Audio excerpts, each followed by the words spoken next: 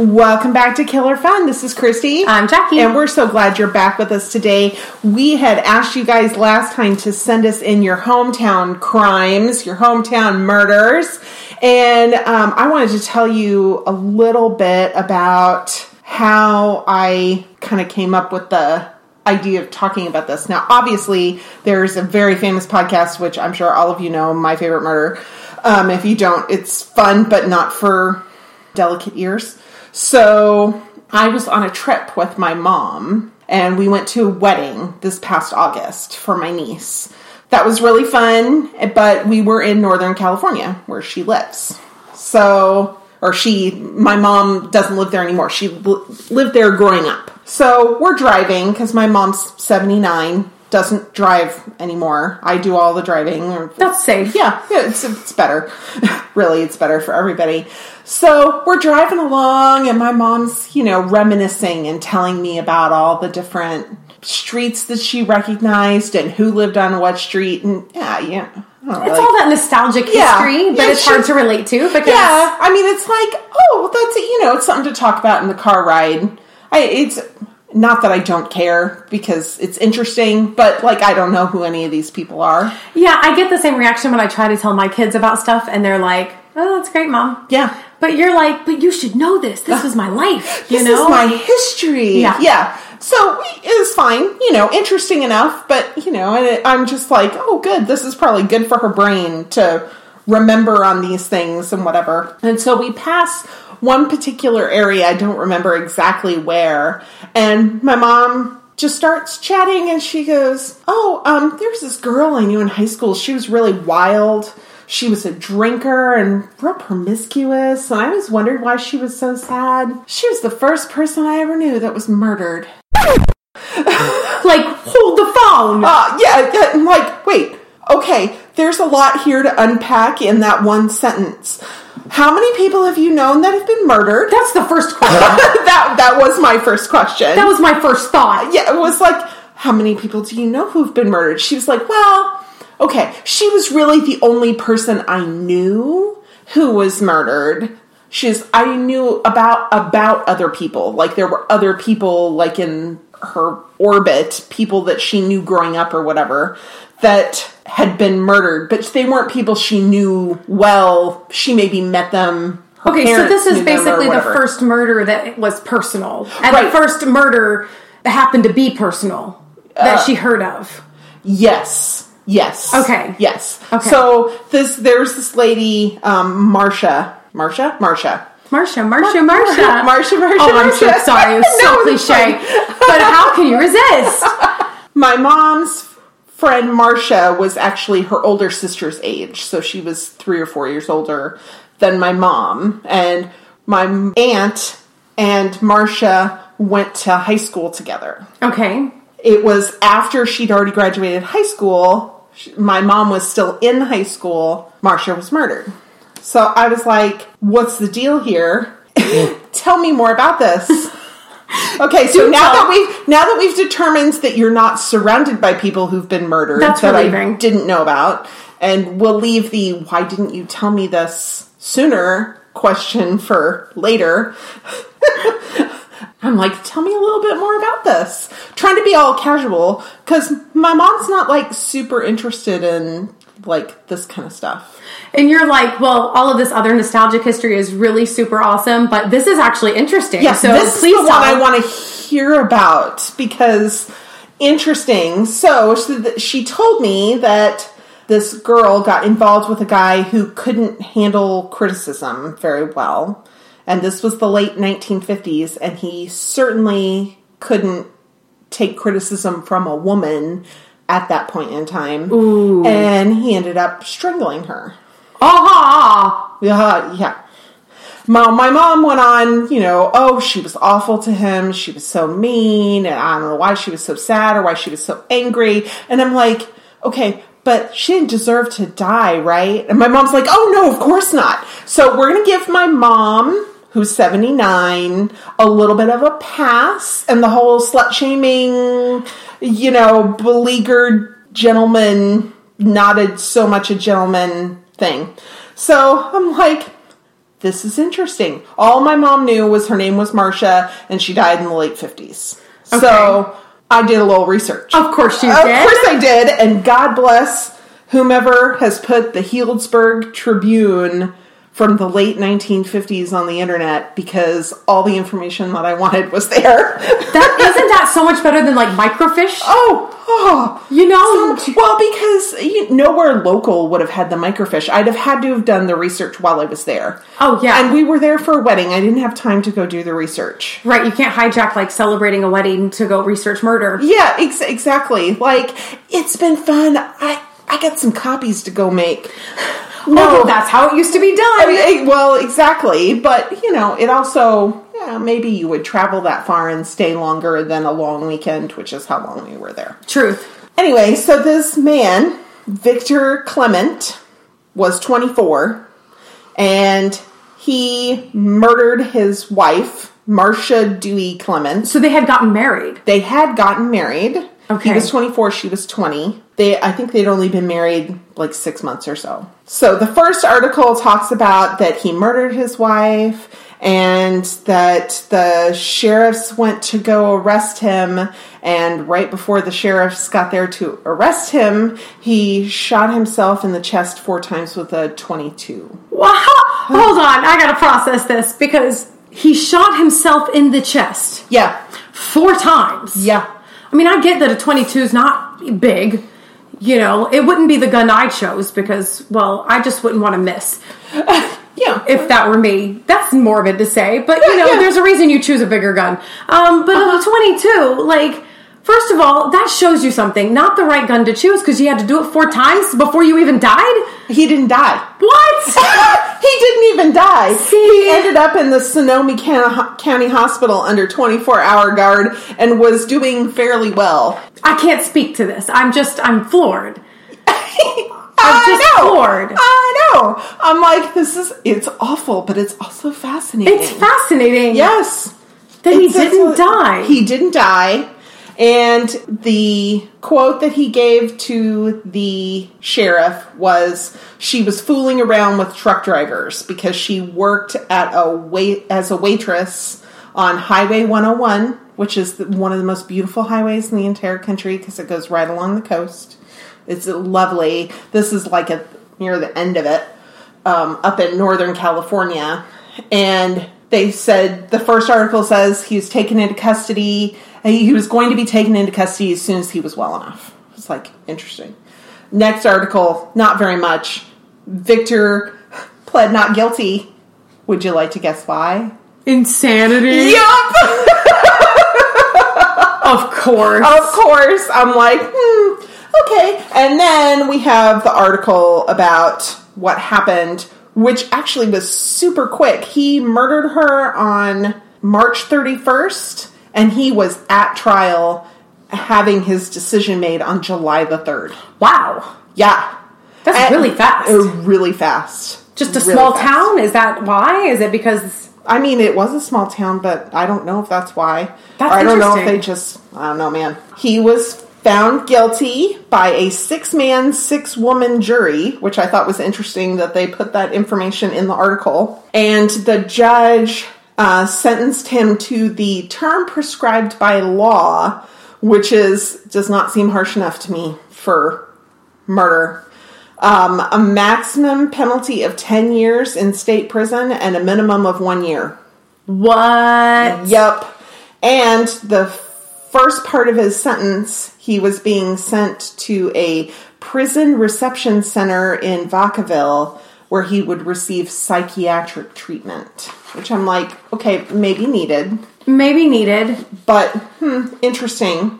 So the article reads, the highlight of the 4-day trial was the testimony of 4 psychiatrists who described Clement as emotionally disturbed, on the verge of having a split personality. 2 of the psychiatrists said that Clement was not able to form a specific intent to kill his wife, and the other 2 said he was able.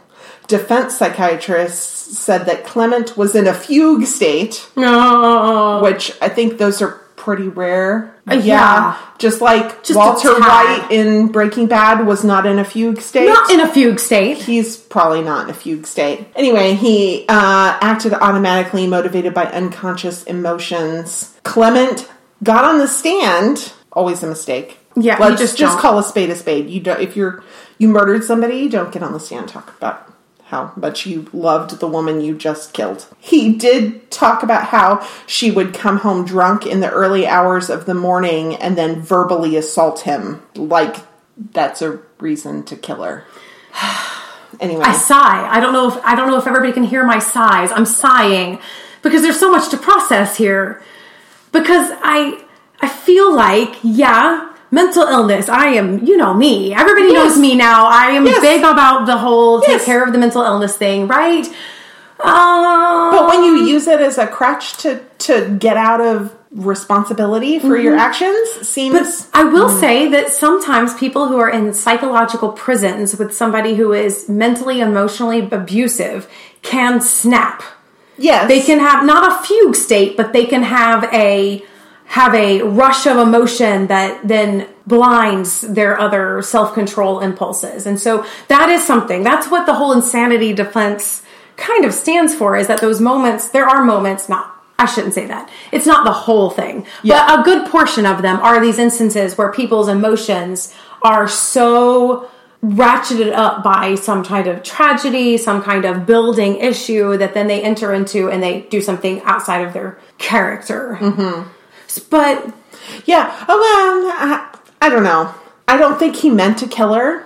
I really don't. I don't I think he was angry with her. He may have been drunk. She was definitely incapacitated in some way and shouldn't have. He was trying to keep her from leaving, going out like late at night.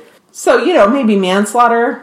Maybe manslaughter. Yeah. Yeah. Which I can understand that. Yeah. So, and then the two other interesting things about this particular article was that they named that there was a member of the jury from Healdsburg, and they named him. Why would they do that? I don't know. That seems so random. I guess because it's the hometown.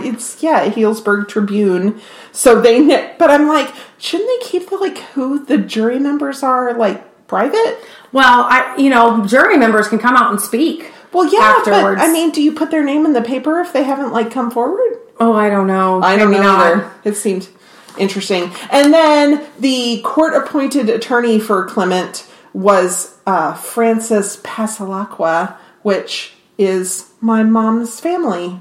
She was related to the Passalacquas. No. Mm-hmm. Well, now that's an interesting twist. Mm-hmm. Yeah. That's a very interesting twist. Yeah. I keep going back to this whole 6-woman, 6-man thing. This article is written in 58. 58. Mm-hmm. It occurs to me that at that time, a man being prosecuted. Yeah, no. He felt persecuted by his wife, and he was prosecuted by the state. That's it. Yeah. That's it. But I have a feeling that at that time, it may have been of interest to know that men convicted him. Yeah. And that also that they put women on the jury, that women made it to the jury. That would have been some sort of progress at that time. It seems like it. Yeah. So, I asked listeners, and in a couple groups I'm in, that if anybody had a hometown. We just got a couple in. I'm going to read one. This one's from Holly. Thank you so much, Holly, for sending this in. Thank you, Holly. Yes. So I'm just going to read it. I come from the epitome of small town USA. I hail from the seaside town of Mattapoisett, Massachusetts. Oh, Mattapoisett. Mattapoisett. Are you familiar with that? A little bit, because I lived in Massachusetts for a while. Yeah. Mm-hmm. Okay, good. All right. The most exciting things that ever happened in the tri-town of Marion, Rochester, and Mattapoisett, in my opinion, aren't ever really widely discussed or known.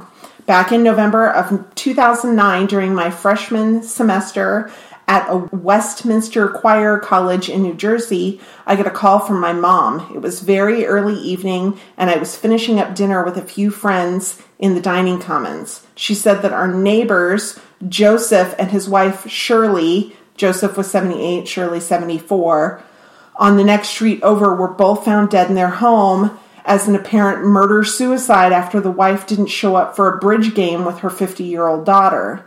They were an older couple who always handed out Halloween candy and were very pleasant when you walked by their home.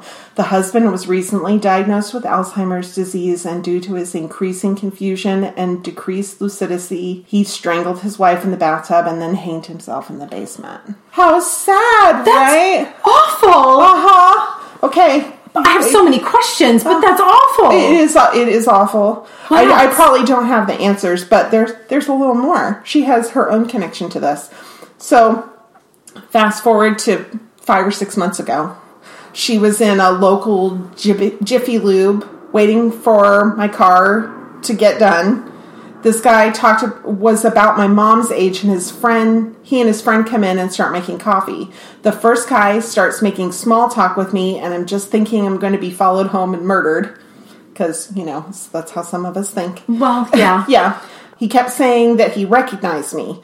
After hearing he was from my town, I decided to ask him if he knew my family's name, and he did. And come to find out, his in-laws were the couple, Joseph and Shirley, on the next street over from my childhood home. His wife was the daughter that was supposed to play cards with her mom and then found their bodies. After explaining to this guy I grew up on the next street over, he understood my fascination with the case.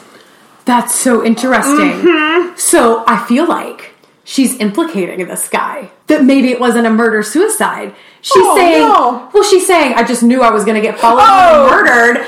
And she has this thing. I think it's like overreactive personality. Okay. I think it's just like, some people just are always expecting to be followed home and murdered if, somebody takes a strange interest in them. And this guy's probably just trying to be nice. Like, you look really familiar. Well, of course she looked familiar because when she was a child, she was around the corner from his in-laws. That's interesting.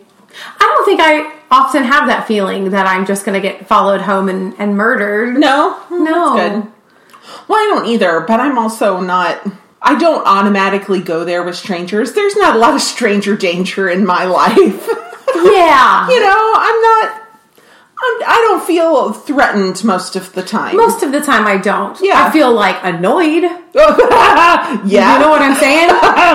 You got an interest and now you're going to yap my ear off and all I want to do here is sit and play on my phone. Shh. Yeah. Yeah. Shh. Yeah. It's just like on the airplane. I always try not to be that, annoying person.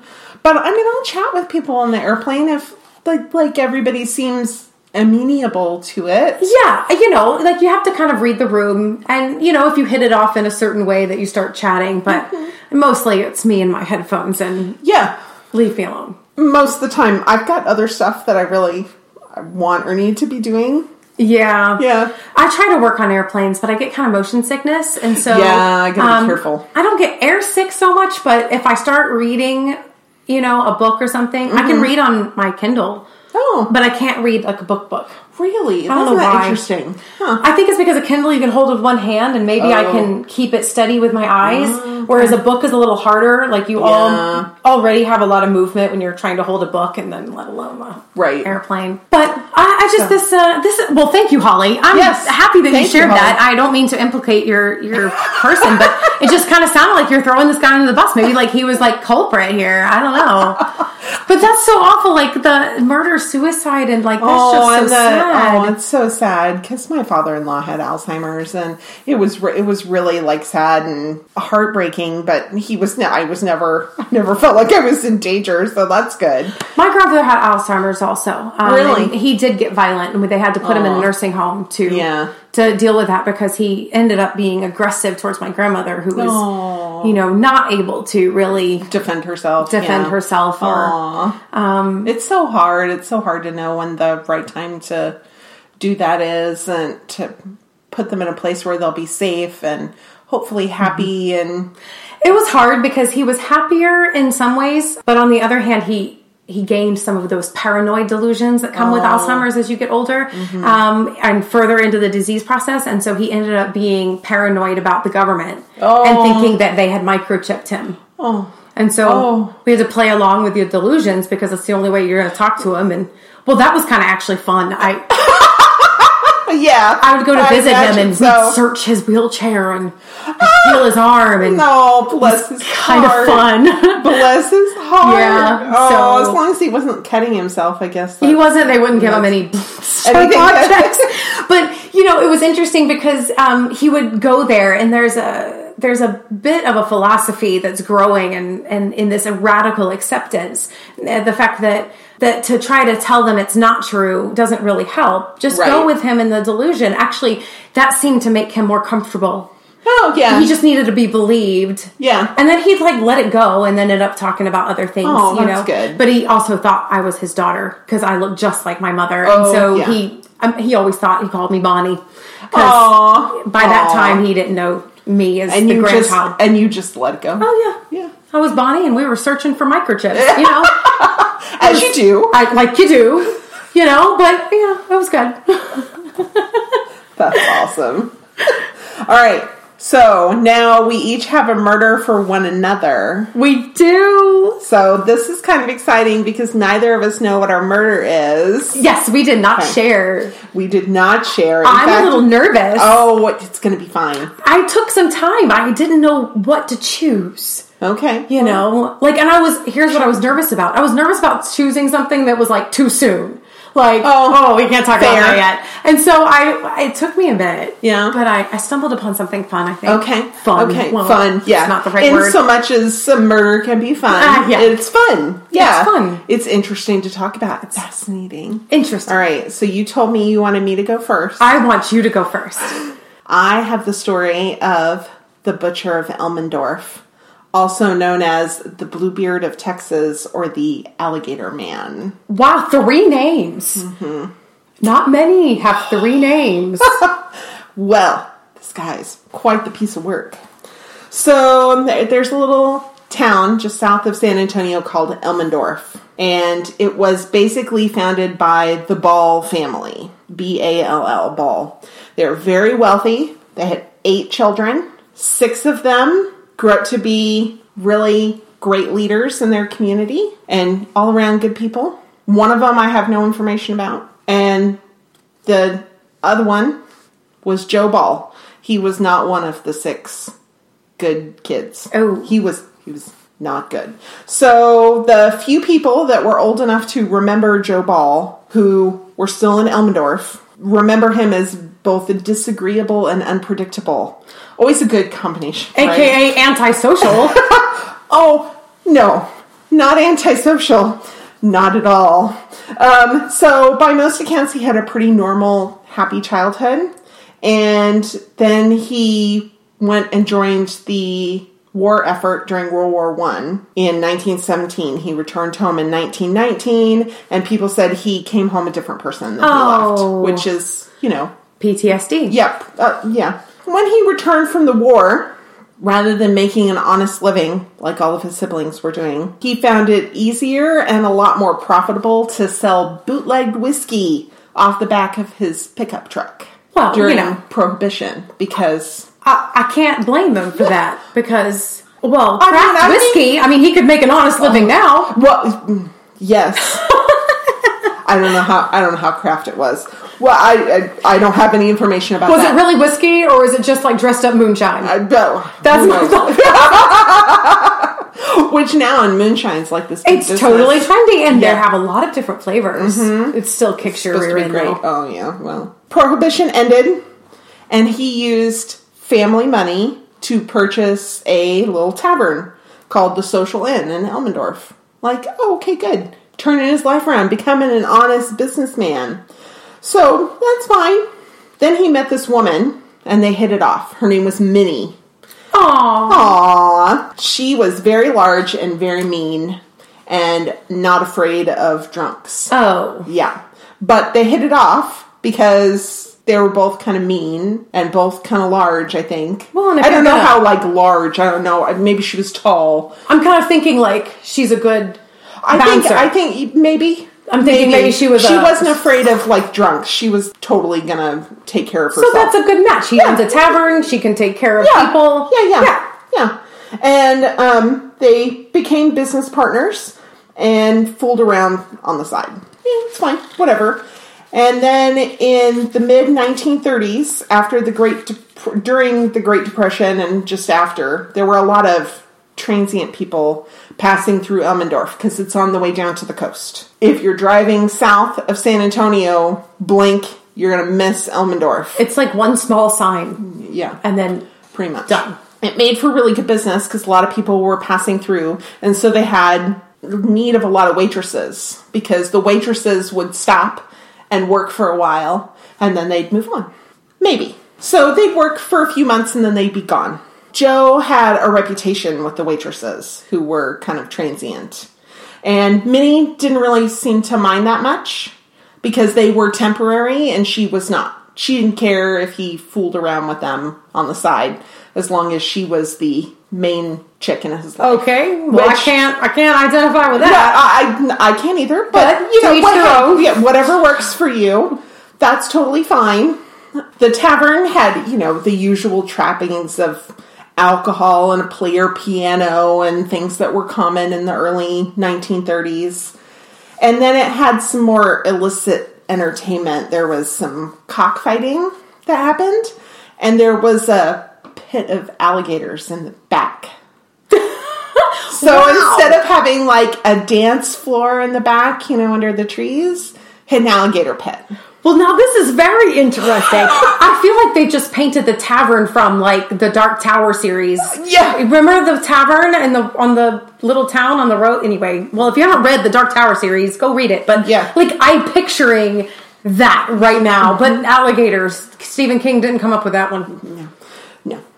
So everybody get good and drunk on a Saturday night, and then they'd head out back and they'd start feeding like small animals and stuff to the alligators. Like they didn't feed them all week, so they'd be good and hungry on Saturday night, and it would get a lot of people. So in the spring of 1937, Joe fell in love. Dolores was a waitress, and Joe was mad for her from the start. And Minnie did not like this at all. She made some kind of threat to Dolores. We're not sure what it is, but she was threatening towards her. And in the early summer of 1937, Minnie disappears. What? Uh-huh. So Joe tells everybody that quote-unquote slutty Minnie had gone down to Corpus Christi to give birth to a mixed-raced baby. But, she just forgotten all of her stuff. She left it all behind. No. Yeah. Yeah, she's a forgetful pregnant. Prego brain. Yeah, right. That must have been it. Because you're nesting at that point. And so even if that was true, well, it sounds like a really bad lie. Yeah, it does. It does. So because Joe was a ball, his story was believed. And he and Dolores married at the end of the summer. Shortly after they are married... No. Oh, just wait. We're not there yet. Oh my gosh. Almost, but not there yet. So at the end of the summer, after they're married, Joe tells Dolores, his new wife, that he doesn't need to worry about Minnie coming back and making trouble because he murdered her. Oh my God, he tells her this? Yes, because he wanted to put her mind at ease. Oh, well, that's so nice. Isn't that kind? That's so he kind. He wanted to put her mind at ease. Don't worry, she's not coming back because she's dead. Oy vey. There's so many better lies he could have told. I mean, all he had to do was just shove her into the alligator pit and then be like, oh, she fell in. Yeah. Oh, it's a shame. It's bad that I'm coming up with lies for murderers. Really not good. I should work on that. This is why people get caught. Well, do you ever watch TV and people are telling lies and you're like, no, that's not the right lie to tell? Yes. If you're going to lie, be smart about it. You're going to get caught. Seriously. Yeah. It's not even close. This is transparent. I can see right through it. Yeah. Yeah. So Dolores, understandably, kind of shook up. And so she confided in another waitress named Hazel. So, oh, good. She's, getting some help with this. Good stuff, right? Maybe. No. Because Hazel knew that Joe murdered Minnie. And she still took up with Joe, even though he was married to Dolores. Uh-oh. So, Joe kills Minnie. Joe marries Dolores. Joe starts sleeping with Hazel. And Hazel knows. And Hazel knows that Joe killed Minnie. So now this poor Dolores has confided, and now it looks like she's a problem. Mm-hmm. Dolores disappeared in April of 1938. Oh. Not long after she lost an arm in a pretty terrible car accident. There were a lot of rumors that went around that said that Joe got mad because he was unpredictable and mean and cut her arm off and fed it to the alligators, but that wasn't true. It was a car accident. It does seem, though, Dolores was not murdered. She left Joe and didn't tell anybody else in town, went to San Diego to live with a family member. So she got out. She got out. She got out. She got out. But would you like to guess who disappeared next? Hazel? Hazel. Congratulations. Aww. You win the very awful prize of being right that Hazel disappeared next. Aww. So in September of 1938, a Latino man went to San Antonio to the deputies, because it was the San Antonio Sheriff's Office that also served Elmendorf at that time, and complained to the deputies that Joe Ball had a stinky barrel that had been behind his sister's barn. Oh.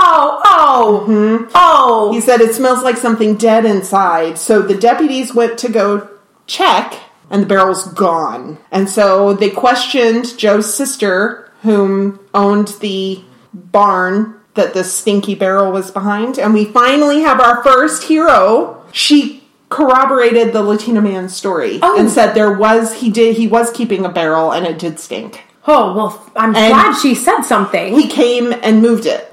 Deputies found Joe, and because a lot of women have gone missing from this area, it's assumed that they had moved on because they were transient waitresses. Oh, my goodness.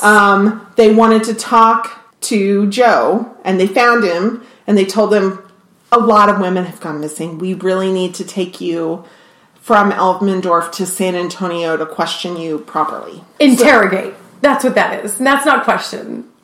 Yeah. There's a little patriarchy alert here, though, because Joe asked that he be allowed to go back to his tavern, close it down, and have a beer before they went. And they said yes. Oh.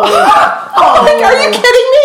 Are you kidding me? No, we do not let the potential murderers go back to their establishment and close it and have a beer first. Yeah, come on, guys. Boys Club at its worst. So Joe pours everybody a beer. They're sitting there drinking, and he's still standing at the cash register. He pulls out a gun, shoots himself in the heart. No.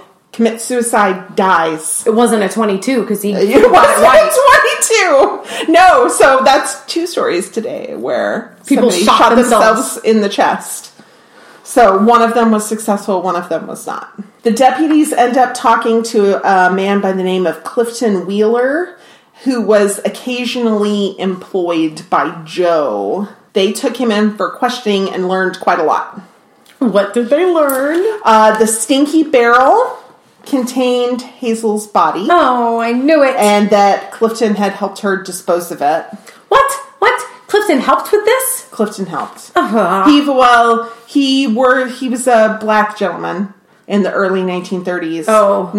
In South Central Texas, who worked for Joe Ball, who the Ball family was well respected. I don't think he felt like he had a lot of choice. I got it. So tracking. But he was not blameless because he had actually witnessed the murder of Minnie, whom Joe shot on the beach in Corpus Christi, and then he helped bury the body, which they later found because they buried it really deep in the sand, and I guess it was pretty well preserved. Which beach? Which beach? No, we don't know which beach. She's long gone from there. They dug her up, and it's gone. It's fine. Because I have a condo in Corpus Christi. It's not on near. the beach. It's north of Corpus Christi, I think. It's not. You're near your condo, I'm sure. But I'm on North Beach. No, it's like not in Corpus Christi. You're just near telling Corpus me that? Christi. It's north of Corpus Christi, not in Corpus Christi. Okay. Yeah. Okay. You know what? I'm just gonna accept whatever you're saying right now. Yeah. Yeah.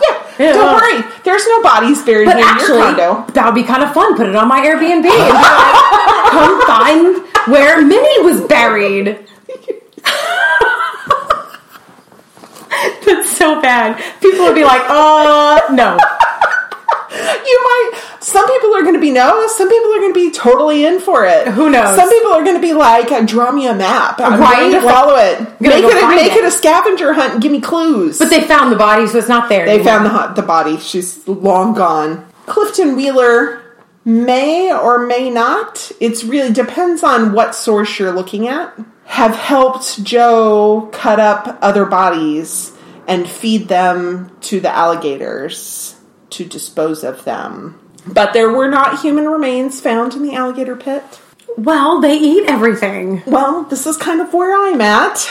And his estranged wife, Dolores, called him a very sweet man, which I'm like, I don't know that sweet's maybe the right term, but she didn't seem to think he was capable of it. Despite the fact that she knew he had murdered Minnie and that he also had murdered Hazel. And she's, again, like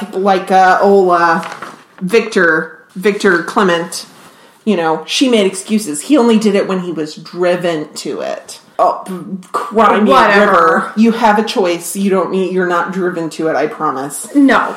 Well, I wonder if part of that is just her needing to rationalize that her decision wasn't that bad. Yeah. But I applaud the decision to leave. Yes. So, I mean... Yes. So, whatever she needed to do to sleep at night, whatever, man. So we know for sure that there were 2 victims of Joe Ball. At least. At least. There may have been upwards of 20 who became alligator chow after they became pregnant. I keep thinking about this fact that it was a transient place and that people would move on. And that really does sound. And I'm thinking, that seems like an intentional serial killer to have like an alligator pit. It's too planned. He is considered one of the first modern serial killers because he had 2 victims and possibly many, many more. And Clifton did end up serving 2 years in jail as an accessory, and the alligators were sent to the San Antonio Zoo. Don't worry, they're long dead too. I know, but they're kin. I look at their kin and I'm like, oh, hello, alligator. I hope you're not like the Peter Pan alligator and still have a penchant for human flesh. Alligators actually eat anything. Because, I'm from Georgia, and so lots of alligators, and went to school in South Georgia in the Okefenokee Swamp. You can actually go to the Okefenokee, and you can do this whole tour and alligator tours, and there's alligator crossings where they like to walk, And so my husband, coming from, outside of New York, came down, and we went to the Okefenokee, and he was like, there's not fences? There's not fences? The alligators just walk free? And I'm like, yeah. They walk free. They're wild animals. They're It's free. like saying the deer walk free. Yeah, the alligators walk free. They're scary. And I'm like, they're lazy. They're lazy animals. And so we're walking along, and this alligator's just walking across, and he was just freaking out, But then you can get on the boat, and there's a big stick on either side just in case, but you go through the, through the swamp and look at alligators. And they had Oscar. Oscar was a old alligator, and he was so huge. Wow. And so you'd go out there, and they'd like bang the boat and be like, Oscar! Throw some snacks. Gigantic Oscar! And so slowly, and you could tell Oscar's done this a lot, he kind of slowly comes up. And you know how you can personify the thoughts of an animal? Yeah. He'd come up and look, and the look on his face was like, another tour, another day. Hello, people.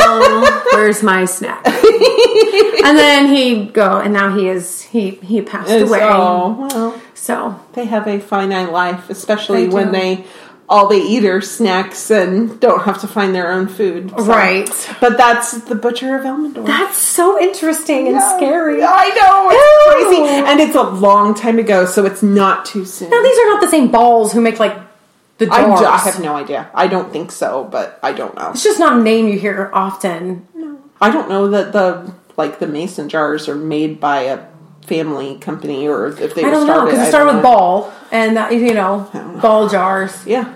Interesting. Yeah, I don't know. I have no idea how they made their money, but they were very wealthy. And well, that's very interesting. Yeah, it's pretty good. He should have learned about acid before he started putting them in barrels. Yeah, well, yeah. If only he had watched Breaking Bad. Yes, so you have a hometown murder for me. I did. So like I said, I'm from Georgia. Yeah. Now, I grew up mostly outside of Atlanta, but Atlanta's still kind of a hometown, and I chose an unsolved murder. Ooh. It's an unsolved murder from 1879, the DeFore family murder. Yes, and so you can look at this creepy picture, and we'll have to post this online. Yeah. These people look so creepy. But it's just because it's an old photograph. Yeah, and they're old and not smiling because you couldn't smile in the 1879. It's kind of creepy, but they were rumored or known to be extremely nice. Oh. So this family, they moved to Georgia and took over the Montgomery Ferry. So this is the ferry that crosses the Chattahoochee. And so, they're there running their little business, and they're living in the same home that the Montgomerys lived in and built to run this ferry. And so they had a great name in the community, and they changed the name to the DeFore Ferry.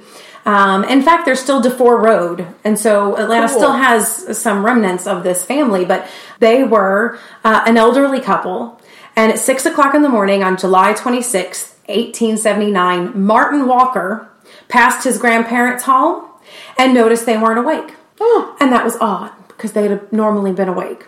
So he went to investigate and found them dead in their bed. Oh. Brutally murdered. Oh, what an awful thing to find. With an axe. Oh. And mostly decapitated. Oh. Horrible. Oh. Horrible. The community said they had not known an enemy in the world. So who could have killed them? I don't know. Right? So they were brutally murdered in their bed. The axe was found in the fireplace covered in ashes and blood. So the murder weapon was still there. Now, this axe belongs to Martin Walker. Okay. But there was a family that lived in houses around. Okay. So he had been there, and that's where the wood pile was that they were all using. So this was his axe.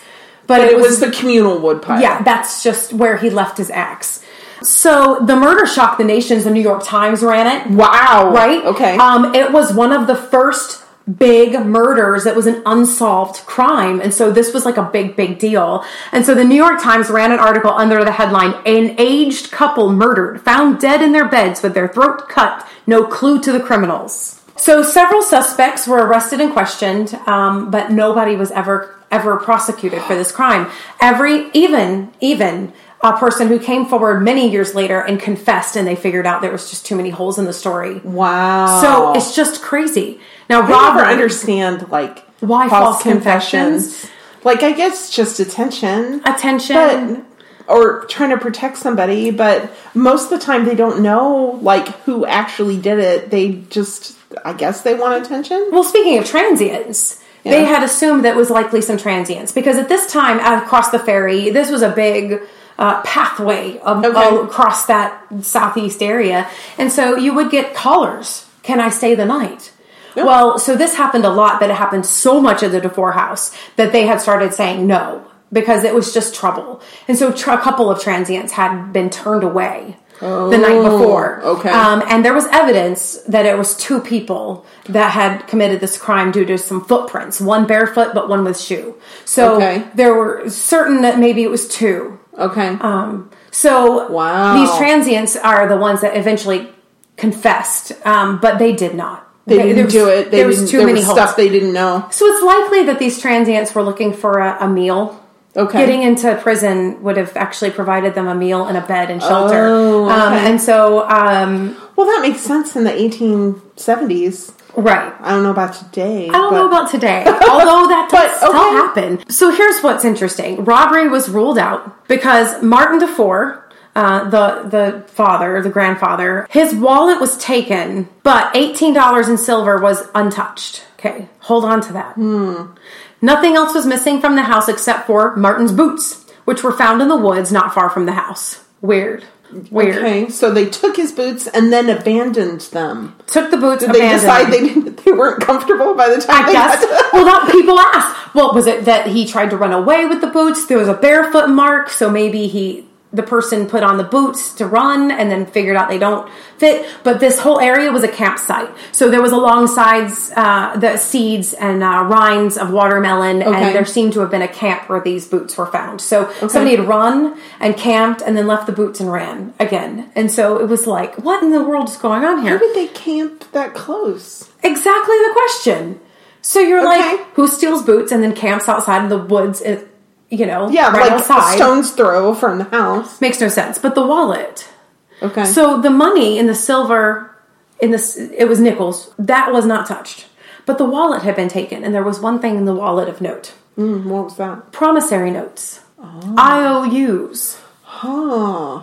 Who we don't know. We don't know who owed the money? We don't know who owed the money. We know nothing of the promissory notes. I'm wondering if perhaps the person whose name was on those promissory notes might have been the murderer. That's what I'm thinking. I'm thinking, look into the promissory notes, but there's no way to tell because this is so unofficial. Right.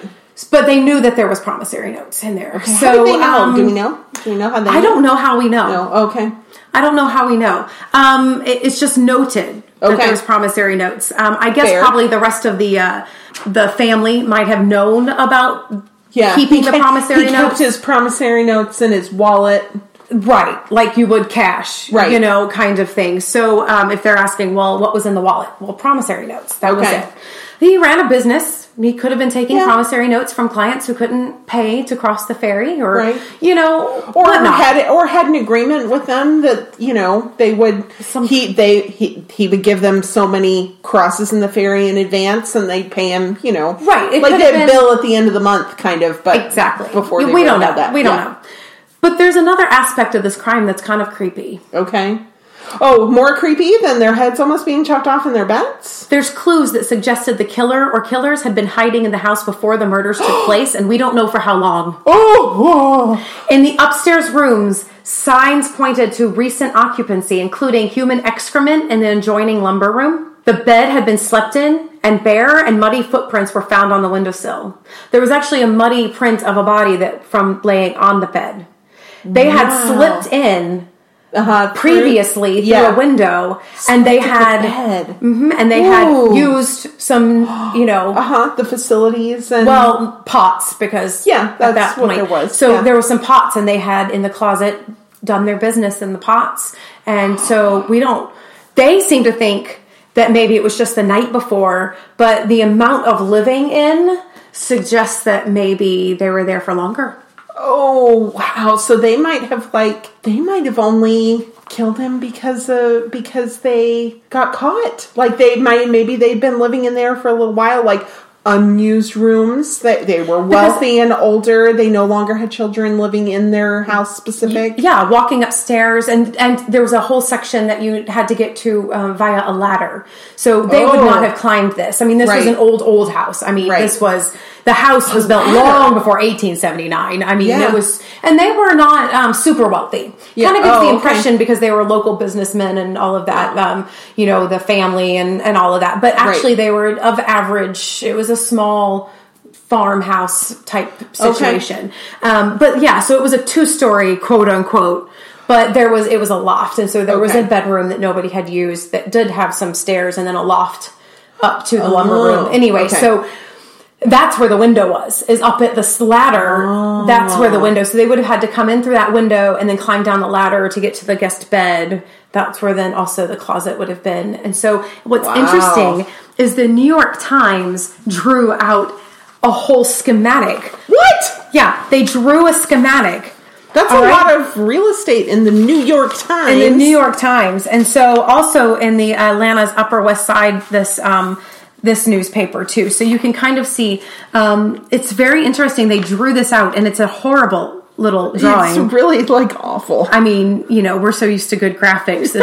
This doesn't even. Well, okay. So count. I guess they had to. It wasn't like somebody could draw it. They had to figure out how to draw this with their typesetting. Basically, yeah, they had to draw it with typesetting. Okay, so it's all straight lines and labeled A, B, C, D, and with a little thing. It's very interesting though to look at this old newspaper and. Yeah, the DeFore murders were in the news for a while, and it was a cold case. It was at a standstill. People were shocked because how could we not catch this person? Right. They did this awful thing. How do we not? So the family was not looked at as suspects. Because why would they need to break into their own grandparents' guest room? It was Martin Walker's axe. I mean, it was the son-in-law's axe. But apparently they passed muster. They were not thought of. Okay. So if you go to Reddit, there's some good. Reddit always has a theory. Thanks, Reddit. And actually, it's interesting because I thought this sounds like a serial killer because this is too much of a modus operandi going on here with the axe. It's too planned. So other people ask why wasn't the grandson ever a suspect. Other people said I imagine transients. Finally, somebody said the promissory note. Who was the promissory note from? I would definitely look there. Once a promissory note is destroyed, lost, stolen, there are ways to force the payer to give the payee another note. A dead payee, though, could make it harder to require payment of the note. Ooh. And so I'm like, you're on my track. However, somebody else commented, got me on a different rabbit trail. This is actually similar to a few attacks that occurred in Texas and Louisiana. Oh. Train routes pass through all of these areas. Ooh. So we're thinking maybe it was a transient, but it was a serial killer. Serial killer transient? So this is an unsolved murder. In fact, the public outcry continued for months and years after the killings. It was in 1883, nearly 4 years after, that a newspaper declared the perpetrators of the dastardly deed caught. This man named Joe Johnson. Because only in 1883 can you use the word dastardly. The dastardly deed. I love the alliteration. Joe Johnson confessed to the slayings, claiming that he and two other men had committed the murders, but these are the ones that were let go. They said, no, this is not. The confession collapsed under police scrutiny. And each fresh clue in the DeFore case led to a dead end. To this day, the brutal DeFore family murder remains unsolved. There is a historical brochure. So if you go to the DeFore Center event venue near Midtown, so this is like, Midtown and the Buckhead area, like all of this area over there. It's just off DeFore Avenue. There's a little brochure, little thing. And so the homestead is gone. They've rebuilt around the area. But at this place, the brochure tells of a female ghost that is sighted there. Miss DeFore. It's Miss Susan DeFore. So they've named her. It's Miss Susan DeFore. Aww. It's interesting, though, this couple. They were buried in a single grave. The DeFores? Really? They were buried in a single grave. Okay, was that for romance or economy? This is what it says. In part on the marker, it reads, "Lovely and pleasant in their lives and in their death, they were not divided. Father, mother here are sleeping, near fair Georgia, lovely sky, while their own loved." Aww. So because they were murdered together, it says in the newspaper article in the Times that they were found that the husband was facing his wife. Aww. And so they had been in bed together. And so they buried them together. Aww. Very sweet. Very brutal. That's super brutal. Well, how do you do that to two people? I don't understand. Surely it had to have been more than one person, right? Well, because I don't know how you incapacitate. This brings up another murder that I chose not to talk about. Oh, really? You could tell us a little bit. So in my actual hometown of Lilburn. Okay. When I was in middle school. Okay. When I was in middle school, there was an axe murder. Of somebody you knew? Mm-hmm. Well, so the football coach for Parkview High School, Chuck Mize. Oh, I think you've mentioned this to us. Was killed by his son with an axe. Now the mother survived, but was attacked. Oh. So this man was a community pillar, taught karate. I mean, He was known. So, but the coach himself, he was also, I mean, renowned, like well-respected, amazing family. Totally took everybody by shock. I mean, and so they had to announce this in school. They put out counselors and everything else. And it was so brutal. It wasn't just patricide. It was like an axe murder. And it was just horrible. So channeling his inner Lizzie Borden, I guess. I mean, a little bit. Yeah. And so what's interesting about this, though, is that they were a younger couple. Now, he's a football coach. His wife was, you know, fairly athletic from what I understand. But it occurs to me that this elderly couple would have been too much. It would have been too much to fight off. Right. In fact, the autopsy showed that there was no defensive wounds on this couple. And so I thought, well, it could have been one person, because can you imagine what would happen to the wife if he did the deed on the husband first, and she just thought, that's it. Yeah, I don't want to live anymore. I don't want to live anymore. Here, I'm living. And so it could have been one individual because, you know. So it was interesting. And so it kind of brought up a lot. So it brought up this hometown murder at Lilburn, but it's kind of like too soon. Yeah. It's too soon you're for not that. ready to, like, so, and it was really hard and all of that. But I thought they slept together in the same bed. You know, that wasn't that odd for that day and age? Oh, I don't know. So I looked it up. Was it? No. And that surprised me. You know what? I know why you think it was odd, because Lucy and Ricky from I Love Lucy.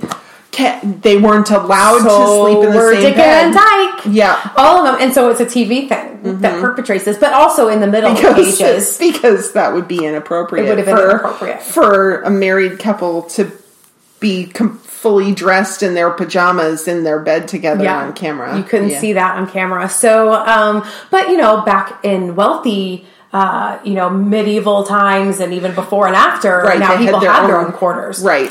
So actually it is stemming from something that was of truth at the time, but I did read a few articles. This was a romantic couple. The DeFores. Yes. They were a romantic couple. So often, like the wealthy kings and whatever, they were not... It was a marriage of service. Right. So it wasn't so... Yeah. But it brings up the question, and so I looked it up, and it turns out that actually if married couples who choose not to sleep in the same bed, if that's good for their sleep, it's good for their sleep, and it is recommended. Yeah. It's not bad for a marriage. Oh, that's good. I thought, well, that's interesting. But, you know, apparently women are more disturbed in sleep than men. Yeah. Like we had to be told that. And so women are more disturbed by like the snoring and whatever. So it does say if you're a woman and you need to go and sleep elsewhere, just do it. Yeah. Just get up and do it. You're not going to damage your marriage. Yeah. It was an interesting little rabbit trail I kind of went down. And so there's some information out there. Awesome. Awesome. Yeah, National Health Institute, they're all like on this. Like they've done studies. Really? They have. Okay.